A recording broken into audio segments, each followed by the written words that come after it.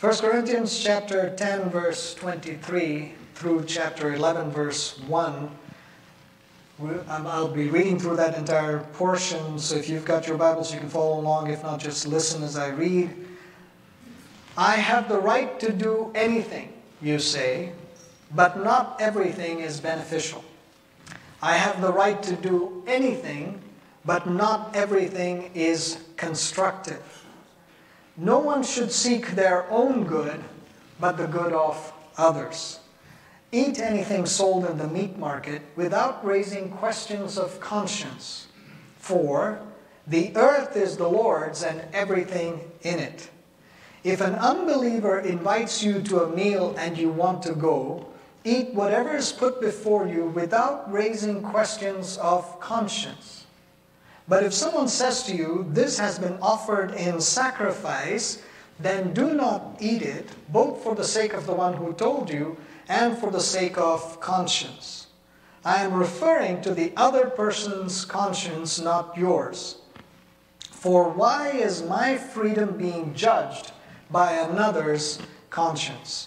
If I take part in the meal with thankfulness, why am I denounced because of something I thank God for? So whether you eat or drink or whatever you do it all for the glory of God. Do not cause anyone to stumble, whether Jews, Greeks, or the church of God, even as I try to please everyone in every way. For I am not seeking my own good, but the good of many, so that they may be saved. Follow my example as I follow the example of Christ.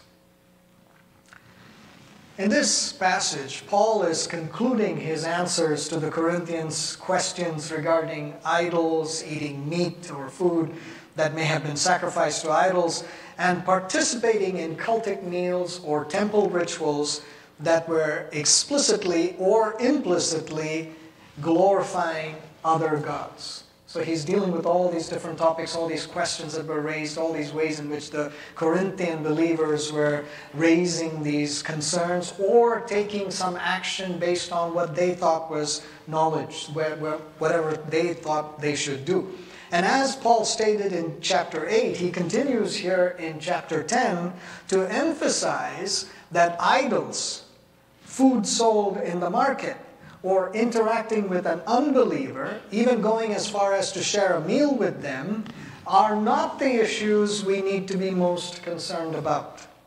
What is paramount for us as children of God is to glorify God, the one to whom the whole world belongs and everything in it is His. So our goal is to glorify God, have a clear conscience about what we think and do, act for the sake of a weaker brother or sister, for the sake of their conscience, not cause anyone to stumble because of our actions or inaction, be all things to all people for the purpose of winning some to the Lord, and to not abuse our freedom in Christ in any way. That's what Paul has been talking about all through these chapters, through what we've gone through, and how he's emphasizing that this is what you need to focus on. Don't get involved. Don't major on the minors. Focus on the major things and be focused on what the Lord is calling you to. So it's all of these truths as he's laying it out. And it is this last point that I've made, this freedom that we have in Christ Jesus, it is that truth that I want to use as the underlying theme of how we study this passage in 1 Corinthians.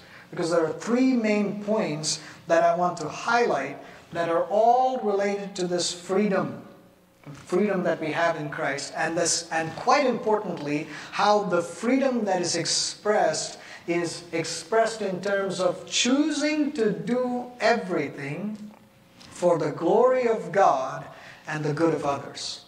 The freedom that we have in Christ Jesus is so that we may do everything for the glory of God and for the sake of others. And I'll talk about that just as we go through these points. But I want that to be what we keep in mind, right? As you read these scriptures, as you go back and read these verses again, what he's talking about with conscience and meat and temple and idols and everything else, as you catch up from 1 Corinthians 1 onwards all the way through here, keep in mind that this is what he's talking about. So when we talk about freedoms and then say, how do we express those freedoms? We're actually choosing to do something. We're choosing to respond to the freedom of God in some very specific ways. And the first point to be made is that we choose to restrict ourselves. We choose to restrict ourselves. In chapter 6, verse 12, when addressing the topic of sexual immorality, Paul stated, I have the right to do anything, you say, but not everything is beneficial. I have the right to do anything, but I will not be mastered by anything. Remember when we looked at those scriptures at that time, we said Paul is quoting what the Corinthian believers are saying. They're saying, oh, I can do anything I want. And then he speaks specifically about the issues of sexual immorality in their midst. And he says, you are boasting about this as if you are doing something that is right. But here's what the truth of the word is. And here's what the Lord intends. And he sets them right. He corrects them. But he's quoting here in chapter 10, verse 23, he makes a very similar statement. And he says, I have the right to do anything, you say, but not everything is beneficial. I have the right to do anything, but not everything is constructive. In chapter 6, Paul's refusal to indulge in certain actions, he restricted himself, he chose to restrict himself. His refusal to indulge in certain actions was so that he wouldn't be enslaved by or controlled by desires. He says when desire grows, it gives birth to sin. And it may be any kind of desire, anything at all, but in that context he's speaking specifically about sexual immorality. But he says when desires give way this way, when you indulge them, then you fall into sin. And sin then leads into death. And so in that context, he said, I restrict myself, I choose to restrict myself so that these things would not master me, would not be in control of me, so that they would not be how I live. I'm not enslaved to those things. Instead, I live according to the Word of God. I'm not controlled in this way. I'm rather subject to and a slave to Christ. In chapter 10, hear what we read, his refusal to indulge in certain actions is to avoid anything that is destructive to our growing in the Lord. Anything that would be destructive to our maturing as disciples of Christ. He says, I restrict myself from anything that would be destructive in that regard. And I would avoid anything that is destructive to building our relationships with God and with others. So is there something, or is there some action? Is there something that my brother or sister is offended by? Is there something that I need to pay attention to with regard to my conscience, their conscience, that would affect my relationship with God and my relationship with others? Then, okay, I'm going to choose to restrict myself from those things. I have the freedom to do it, but I will choose to restrict myself so that I will not affect those relationships, so that I will be constructive in those relationships rather than destructive. And as we learned in chapter 9, we are to discipline ourselves. We're not running aimlessly. We're not merely shadow boxing. We are to discipline ourselves so that we run this race of life according to the rules, so that we don't disqualify ourselves and that we don't do anything that would defile our bodies, our minds, and our spirits.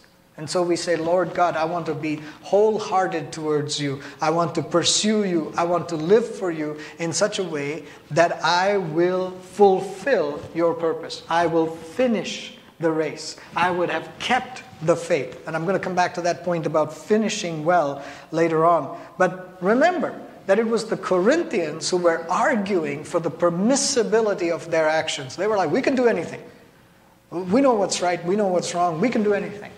And so Paul's response is that even if we have the freedom to do anything, And remember, anything in this context is qualified so that it's what is permissible in Christ. When the word explicitly forbids something, it doesn't mean that you have the freedom to go do that, right? So we're speaking about that which would be explicitly forbidden. We say, okay, and for those things that are not explicitly forbidden, even though you may have freedom, even though you may go places, you may do things, you may associate with people, you may eat whatever, he's saying that even if we have the freedom to do anything, we willingly choose to restrict ourselves for the sake of obeying God.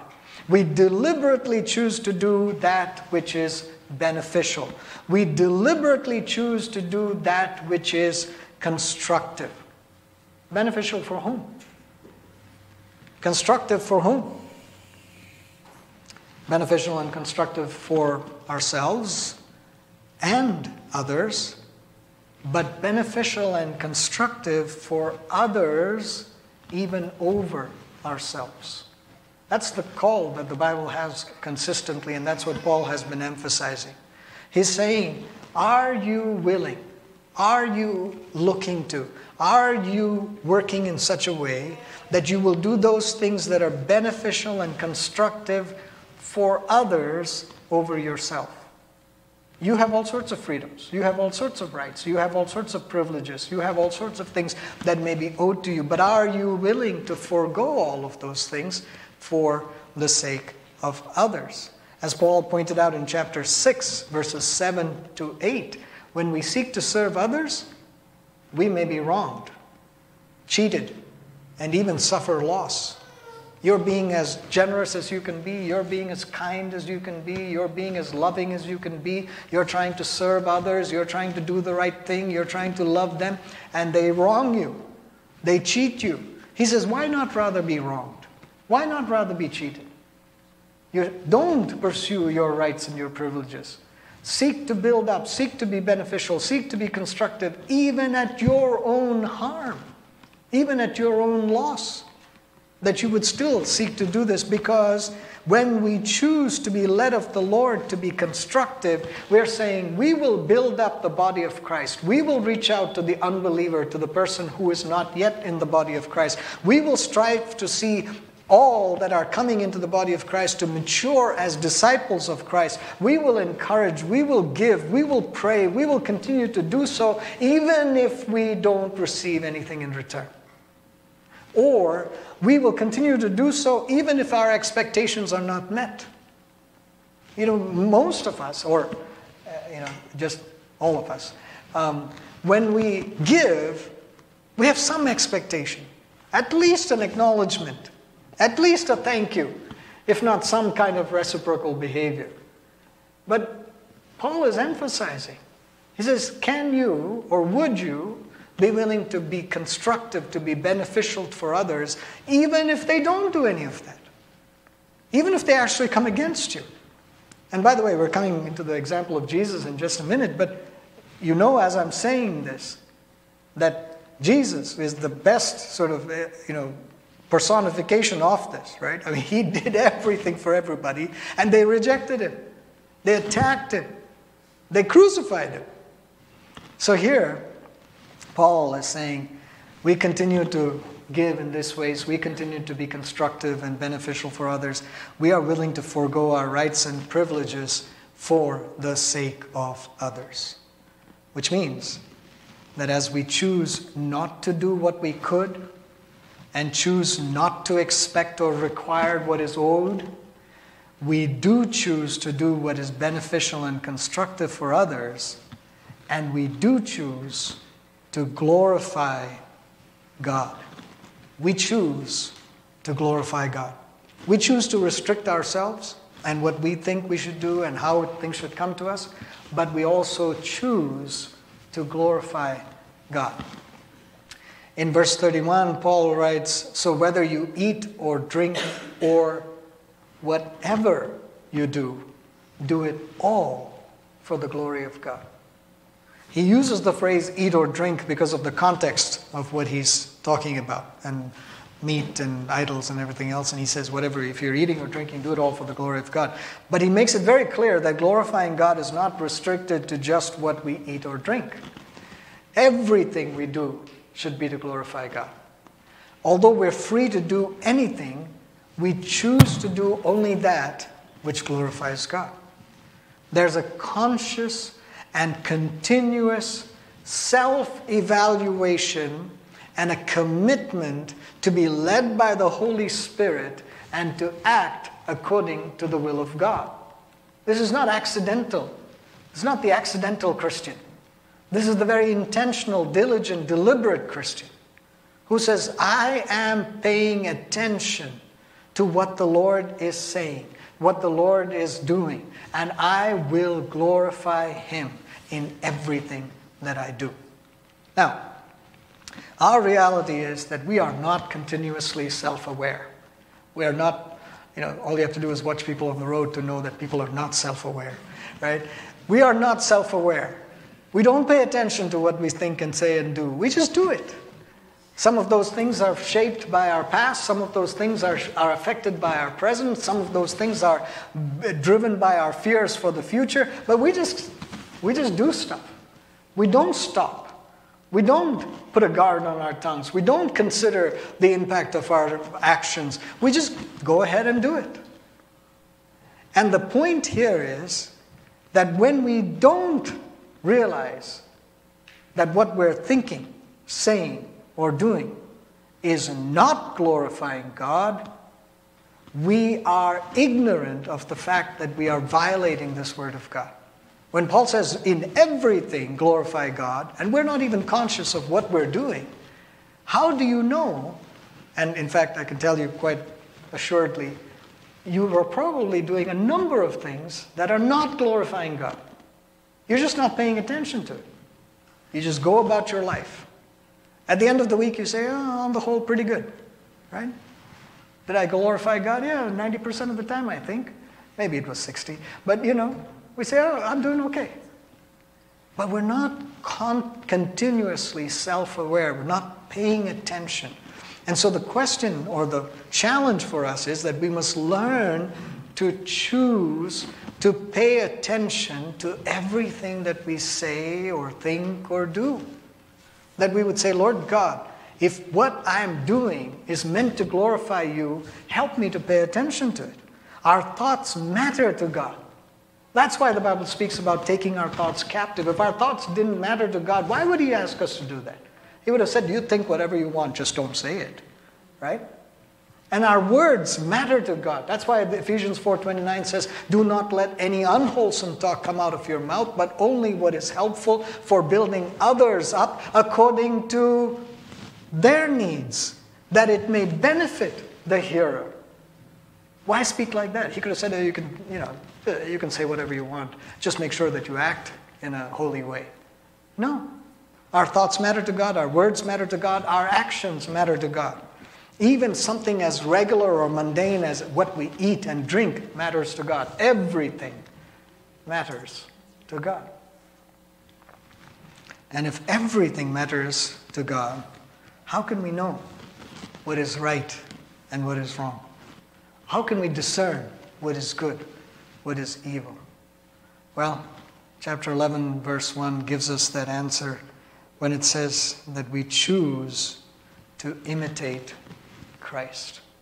What Paul is driving us to, what Paul is pointing out, is that we would be children of God who say, I choose to restrict myself, I choose to glorify God, and I choose to imitate Christ.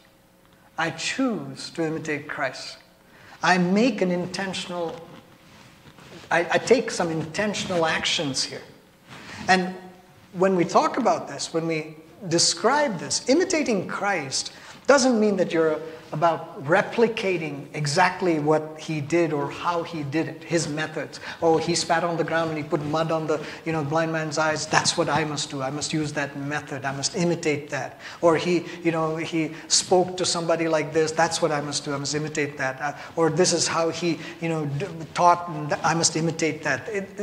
Imitating Christ here is not about trying to replicate what he did or how he was doing this. Imitating Christ is to follow the pattern, the example, to understand and to apply the example of Christ in what?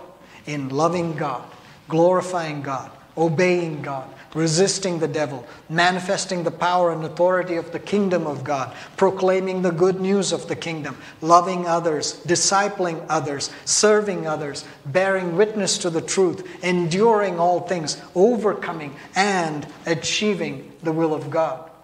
Jesus did that, and he was consistent in doing that. So we say it's not about the method, it's not about the timing, it's not about his appearance and attire and all of that. It is about these things. How did he go about loving God and loving others? How did he go about manifesting the power of God? How did he go about emphasizing the truth of God, and where he says, I have come to bear witness to the truth?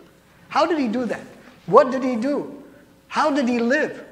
What was the consistency of his life? That's what I need to look to. That's what I need to pay attention to. Now, we can all agree that Jesus is our perfect example. Right? We say, oh, well, of course, Jesus, yes. The answer to every question is Jesus. The Sunday school student was asked, who built the ark? And he thought for a while, and he considered it, and he said, I think it was Noah, but I think the answer is Jesus. Because he had heard that Jesus is the answer for everything. Every question, Jesus is the answer, right? Well, we may chuckle about that, and we may say, okay, that's our Sunday school experience. Jesus is the answer. We sing the song, we do everything. But you know what? It's true. Jesus is the answer. Jesus is our example. Jesus is the one that is in relationship with us. Jesus is the one that we look to and we keep our eyes fixed on. And he is the author, and he is the finisher, and he's the sustainer, and he's the one who has to lead and guide and direct our steps. And so we look to Jesus. But you know what happens many times? We look to Jesus and we say, well, Jesus was too perfect. There's no way that I can attain that level. There's no way that I can truly follow his example, so I won't even try. Right? But Paul doesn't actually direct us to imitate Christ directly. He doesn't actually start that way. He says, imitate him. Paul is saying, imitate me as I imitate Christ. Follow my example as I follow the example of Christ. And you know what happens with that? We look at people around us. So we look at Jesus and we say, unattainable. We look at people and we say, ungodly. Right? And so we say, no point trying to follow that example. Look at what they're doing. So we discard Jesus because it's too hard to get to, too hard to attain. And we discard other people because we say, oh, there's no way I'm going to do that. I won't do that. And what happens? We finally decide that there's no example worth following, and we live according to ourselves. We become the standard for ourselves. And we say and we do, just as it's mentioned in the book of Judges, what we think is good in our own eyes, in our own mind. We decide, this is good, this is right, I know what needs to be done. That's exactly what the Corinthians were doing. And they said, well, I know what needs to be done. But the point that Paul is making when he says, follow me as I follow Christ, follow the things that Christ has ordained for us, is that means that there is some things that we can do. There's something very practical here. He's not speaking about an unattainable goal. The things that the Bible calls us to are not calling us to something that is impossible. When the Lord says, be holy, he's not saying, and I know you can never be holy. He's giving us the standard to which we have to go attain, and saying, you can get here only through me. When he says, don't speak unwholesome words, he's not saying, I know that you will never speak unwholesome words. He's saying, this is how your tongue can be tamed by the Holy Spirit. When he says, be perfect, he's not meaning in any way that we are perfect people, but he is saying that when you rely on me and the Holy Spirit to perfect you, to bring you into what needs to be done, then you will experience the transforming work of the Holy Spirit, the perfecting work of the Holy Spirit, the sanctifying work of the Holy Spirit. All of these standards that the Lord calls us to are ultimately to bring us to Him, not to ourselves, not to our own abilities, not to our strength, not to our hands, but rather to say, I surrender to you, Lord. I have to depend on you. I have to have you leading and guiding and directing my steps. So how can we get out of our own way of thinking? And how can we imitate Christ? And how can we find those around us that we can imitate as they imitate Christ? How should we do this? Well, knowing the pattern of Jesus' life, being able to say this is the pattern that Jesus established, this is the example that I can follow, requires us studying the Word of God. It requires us spending time with Jesus. It requires us being in that relationship with Him. If you don't know Him, you can't follow Him. If you don't know what He did, you can't follow His example. If you don't know what He said, you can't speak like Him. You can't have that pattern in your life. So it requires us spending time with Jesus. It requires us saying, Lord, help me to understand what you said. Let the Holy Spirit bring light in these words that you have spoken, so that this word will be deeply in my heart and I will know that this is what you have done and I can do the same. So we spend time with Jesus. We look to Jesus. We say, Jesus, because of what you have done and what you demonstrated when you walked on this earth, that living as a man, fully man, subject to all the things and the temptations and the issues that I am subject to, Lord, I thank you that I can look to you. I thank you that I can speak to you. I thank you that you will give me your truth and your life. But as we do that, as we follow Jesus, how do you find others around you that are also following Jesus? Well, that requires observation and discernment. With Jesus, you can almost, without even discerning anything, you can say, well, if he did it, I get it.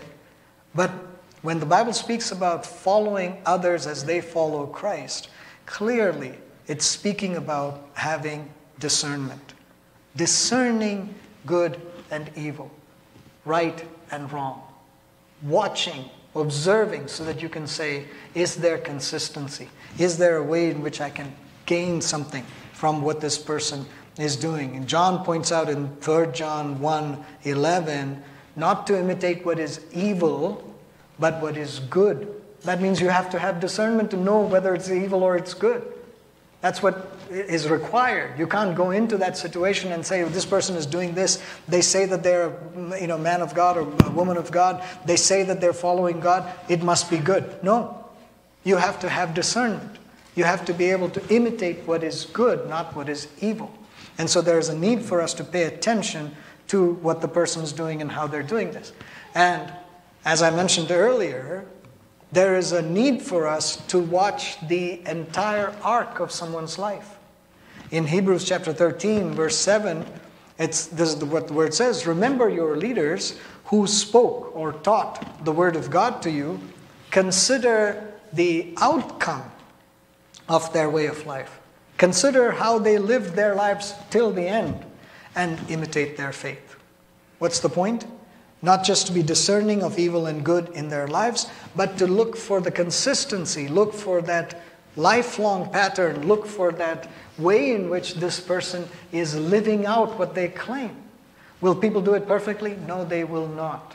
If you think that you're going to find the person who is doing it perfectly, you will be disappointed.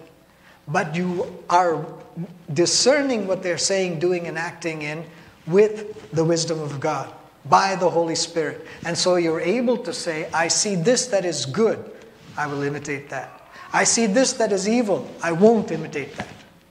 That's the point that we want to get to.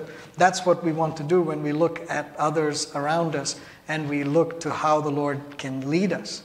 You know, in Philippians chapter 4, when Paul is speaking about the peace of God, and he says, don't be anxious about anything, but in everything with prayer and thanksgiving, let your requests be made known to God, and the peace of God will guard your hearts and your minds in Christ Jesus. And then he goes on and speaks of what our minds would be set on when it is guarded by the peace of God. He says, finally, brothers and sisters, whatever is true, whatever is noble, whatever is right, whatever is pure, whatever is lovely, whatever is admirable, if anything is excellent or praiseworthy, think about such things. And then he says right after that, whatever you have learned or received or heard from me or seen in me, put it into practice, and the God of peace will be with you. What's he saying? Follow my example as I follow the example of Christ. You be led by the Holy Spirit so that the Holy Spirit guards your heart and mind. When your heart and mind are given to the Lord and guarded by the Holy Spirit, you will be setting your mind on these things. Those things that are true and noble and right and pure and so on. And as you set your mind on these things, you will have the discernment of God so that what you have seen in me that is worth imitating, you can imitate.